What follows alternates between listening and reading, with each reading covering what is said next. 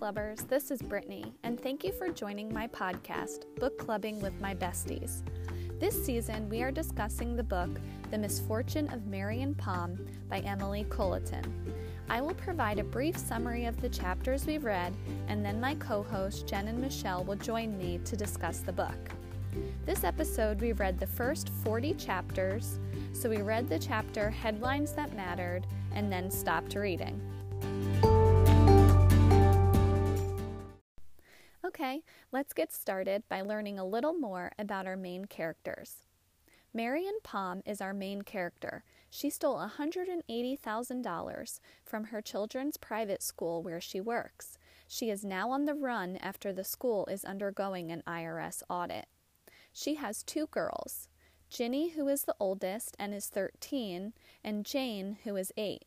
Ginny is very curious about why her mom left and is investigating why she abandoned them.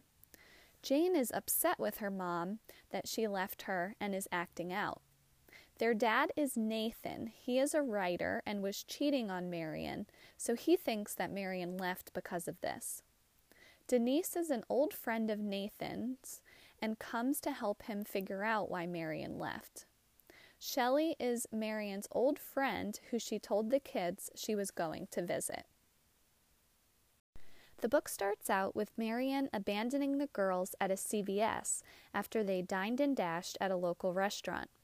Marion leaves the girls and heads out of town with $40,000 in cash in a backpack. She finds herself, though, with nowhere to go and no good escape plan. She wanders around New York and stays in a sketchy motel in Brooklyn, which actually wasn't very far from the school or the family. The school attempts to get a hold of Marion and starts to worry when she doesn't turn up. The IRS audit found missing funds over the years, and they're looking for an explanation. As the book progresses, we learn Marion didn't come from the best household. Her own family is a little broken, and there's a boy who is autistic that is missing. That pretty much sums up the first 40 chapters. Now let's hear what Jen and Michelle thought of the book. The book starts out with a mother running away with $40,000 in cash, and we find out that the woman that's running away, her name is Marion, and she had embezzled from her daughter's private school. What were your first impressions of her? She kind of annoyed me. I don't know. She just didn't seem to have her plan very well thought out. Yeah. And also $40,000 isn't that much. I don't think she's going to get too far on that. No. Yeah, she's a very frustrating lead character. Just yes. She changes her mind a lot, and she's all over the place, and I have no idea what's wrong with her. So, well, she seems really selfish too. Who takes her kids out, dines and dashes, and then they go into the CVS and she just leaves them there.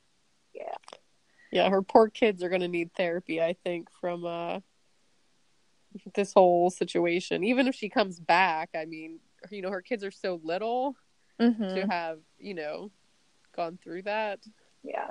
And I mean, the father doesn't seem that great either, so. No. He's not quite sure what to do with these children. Yeah, I mean, the whole family.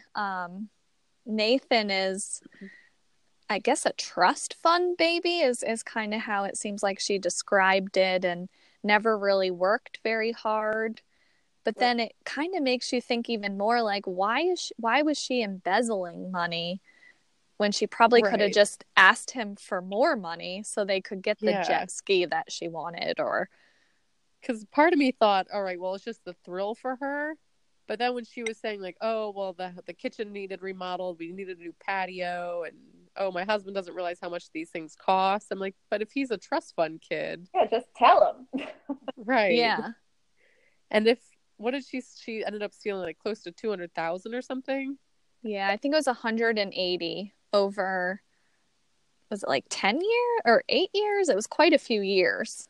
Yeah. I just feel if her plan was at some point to just skip town, I think I would have put more away for myself rather than spending all that on the house. if you were going to have to make a run for it. Mm-hmm. Yeah. Like, and why is she, we don't know, right? Why she's making a run for it. Why she doesn't divorce him like normal people. I think, well, I mean, I guess she's making the run for it because they're doing the IRS audit and she knows she'll get caught.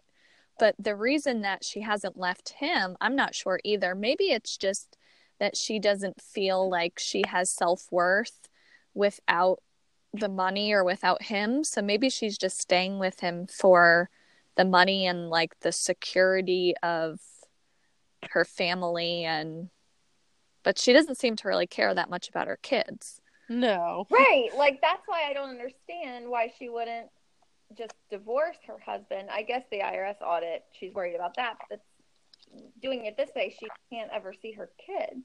Yeah. And it's almost like she doesn't care. She's like, she doesn't seem that torn up about having to go on the run. She seems more worried about getting caught. Mm-hmm. Yeah, when she spent her homeless night just wandering around the city, I was like, you are so dumb. I was like, this is the worst plan I've ever seen. Yeah, I agree. It didn't seem very well thought out at all. And I mean, I think about it too, like I never pay with cash for anything, let alone would I buy something that, you know, costs a lot of money or like a hotel room. I don't even know any hotels that don't require a debit or a credit card. So right. Yeah, I think you had to find that seedy, shady, like sex hotel. Yep. Yeah, it's gonna be tough to start her new life, you know, with an assumed name if she doesn't even have a credit card. Mm-hmm. Like, I guess she has a fake ID, but that's it. That and the cash.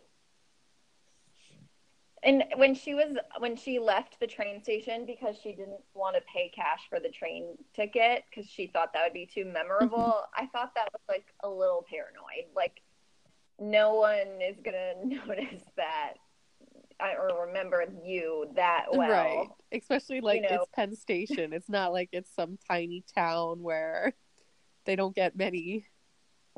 She just passengers. seems so self-absorbed, and I don't know. I don't like her. I don't either. Well, I think too, like, yeah, she stole a lot of money over the years, but I don't even know. It doesn't seem like it's that much money that the cops might not even, you know, go to the train station and be inquiring and interrogating people as much as she thinks that they would. I don't think it's gonna be like a fugitive situation where there's like teams of people. Yeah, she's not on the most list for that. Yeah, I don't know. Maybe we're not supposed to like her, but I just find her annoying so far. I mean, she is terrible. What do you think about the other family members? I know we talked a little bit about Nathan, but her two daughters, Jane and Ginny. I think they actually seem kind of funny. Like, you know, they're very spunky. But I like how Ginny keeps falling in love with every guy she talks to. That's funny. And it was sweet of her to go back and try to pay for her mom's bill that she skipped out on. Yeah, that was really sweet of her. And even though she's still kind of mean to her sister, she is looking for Jane, you know, because she knows something's up with her parents. So, you know, like the first night she said, I'll play with her just because I know they're lying. So I thought that was nice. Yeah. But I feel like Jane is taking it pretty hard because she's, you know, kind of acting out, hitting people and kicking them and getting in trouble at school. So, I mean, I think after all of this, you're right. They're both going to probably need therapy. Yeah. So it sounds like Nathan was having an affair or something, and that I don't know if Marion knew about it or even cared about it, but I think at this point Nathan thinks she left because of that. I don't think Nathan has a clue about the embezzlement. Right. I'm sure it didn't make her happy, but she doesn't really seem to love him that much. No. Well, and it wasn't super clear to me because it seems like he's had this kind of on and off again relationship with Diane, his kind of like old friend. I wasn't sure if that was the woman that he was referring to that he was having the affair with, or if that was just kind of maybe another affair that he has had while they were married, but maybe not as recently. Yeah, that I couldn't figure out. Yeah, my first inclination was it was a different woman. Yeah. We do find out a little bit about Marion's family, like her upbringing, because they keep kind of going back to flashbacks when she was a kid. And it seems like she had a horrible relationship with her mother. Do you think maybe that is why she is the type of mother that would leave her children just because of how she was brought up? Yeah, I mean, if that's all she knows, and her mom at one point just said like, "I don't like you. I wish you'd go away," or something like that. Yeah, that's Then, awful. and in her mind, she said she was, at least she can spare her girls from telling them that one day. So maybe she Yeah, thinks she's doing them a favor by leaving. there does seem to be some sort of issue with Marion. I don't know what it is yet, but there's something very off about her.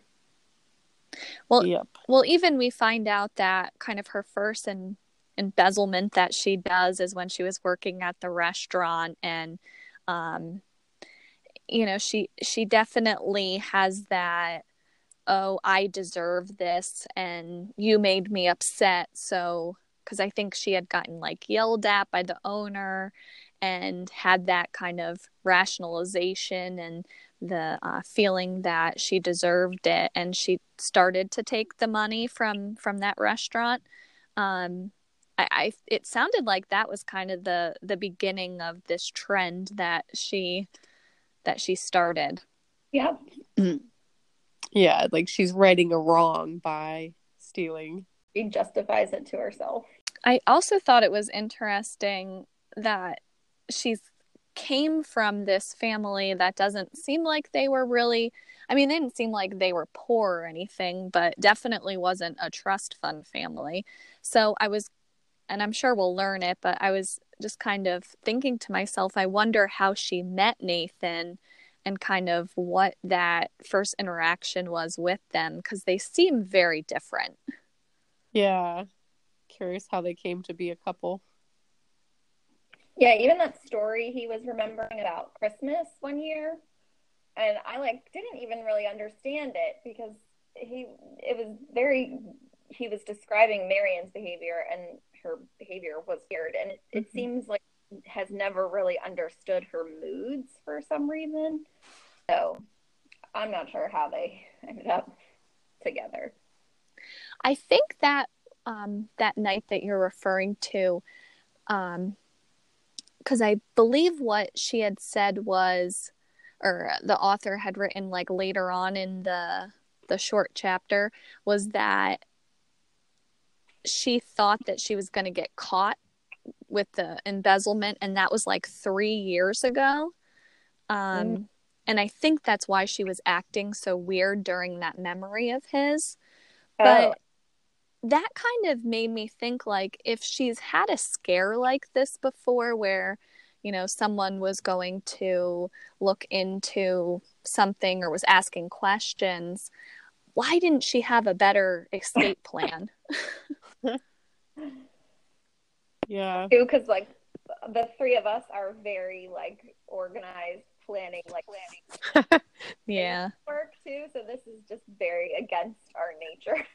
We would have a way better runaway plan. Yeah, I would at least have more than $1,000 that you could blow in probably a couple months. Yep. And another thing that I thought was odd is as Diane is coming over, I thought it was smart, like the things that she was looking at in their house. She went into the closet, was like, what's missing here? Oh, she didn't take anything. Marion didn't. And then she goes down in the basement and notices things were kind of moved around and just in different spots. So I wonder if maybe she had the money stashed down there in different spots and was just kind of like going through it all to put it in her bag. But it's like Diane keeps coming over and then keeps going in the basement. So I wonder what she's doing down there. That looked like something had happened to Marion, like there's been some kind of struggle or break-in because the door was unlocked and there was paint spilled on the floor. But obviously Nathan, like, he never questioned that, so. Well, I feel like there's no way that they could think that because she left the girls at CVS. Yeah, I don't know if the woman, though, thinks that he's lying, so that's why she's, like, investigating. I don't know, looking for. Yeah. Did you guys think it was weird that when Ginny went down to her mom's office and was like looking at her email, that her office or her email went from read to unread? I wasn't sure. I was confused, and I read that part like twice. I wasn't sure exactly what that means. Yeah, I wasn't sure either, because I didn't think Marion took her any kind of communication device. Oh, yeah, I was going to say, I thought she was reading her email on her. Yeah, that was confusing. I feel like at least in this first half of the book, there was a lot of maybe clues that seem odd to us that I think the author will kind of wrap all together. But that was definitely one of them. I'm like, I'm not really sure what this means. Is she like, is someone reading it, or how is this occurring? It seemed really odd. The other thing that has been in these chapters is the missing autistic child. And it comes into play a couple of times where a reporter like goes to the school, finds out that the gate was open, and then I think it was Jane had saw the posters up and saw that he was missing and wanted to do that for Marion. But I wonder how that's going to play into the story. It just seems like a really misplaced fact. Just like a tangent thing that, yeah, I'm like, does this connect somehow? Yeah, it has to. I was wondering if they were going to try to, like, blame Marion for it somehow, since, she hasn't shown up to work, and so none of her coworkers know what's going on, and then they're going to eventually, I assume, find out that she's been stealing the money. Yeah. So I don't know how that would tie in. But it would be weird to have an employee disappear on the same day that a student goes missing. Yeah. I feel like this book is written a lot different than most books that I've read. I'm still kind of getting used to the very short chapters and how she writes. It's almost like in third person, but from that person's perspective, if that makes any sense. And her sentences are so short and direct, like almost, I want to describe it as like robotic, like very little emotion in them. What did you guys think of the writing? It's very choppy and just very, it's not very linear. It'll like hop over here, hop over there, random missing boy story, and it's tough to get into so far for me. Yeah, it's not my favorite style of writing. Yeah, it's definitely different. And I was looking at the author, and she's like a PhD and everything, and I was just like, this seems a little bit weird for someone to be writing this way who is, I would assume, very educated. Yeah. But maybe that's just, she wanted to write a different style.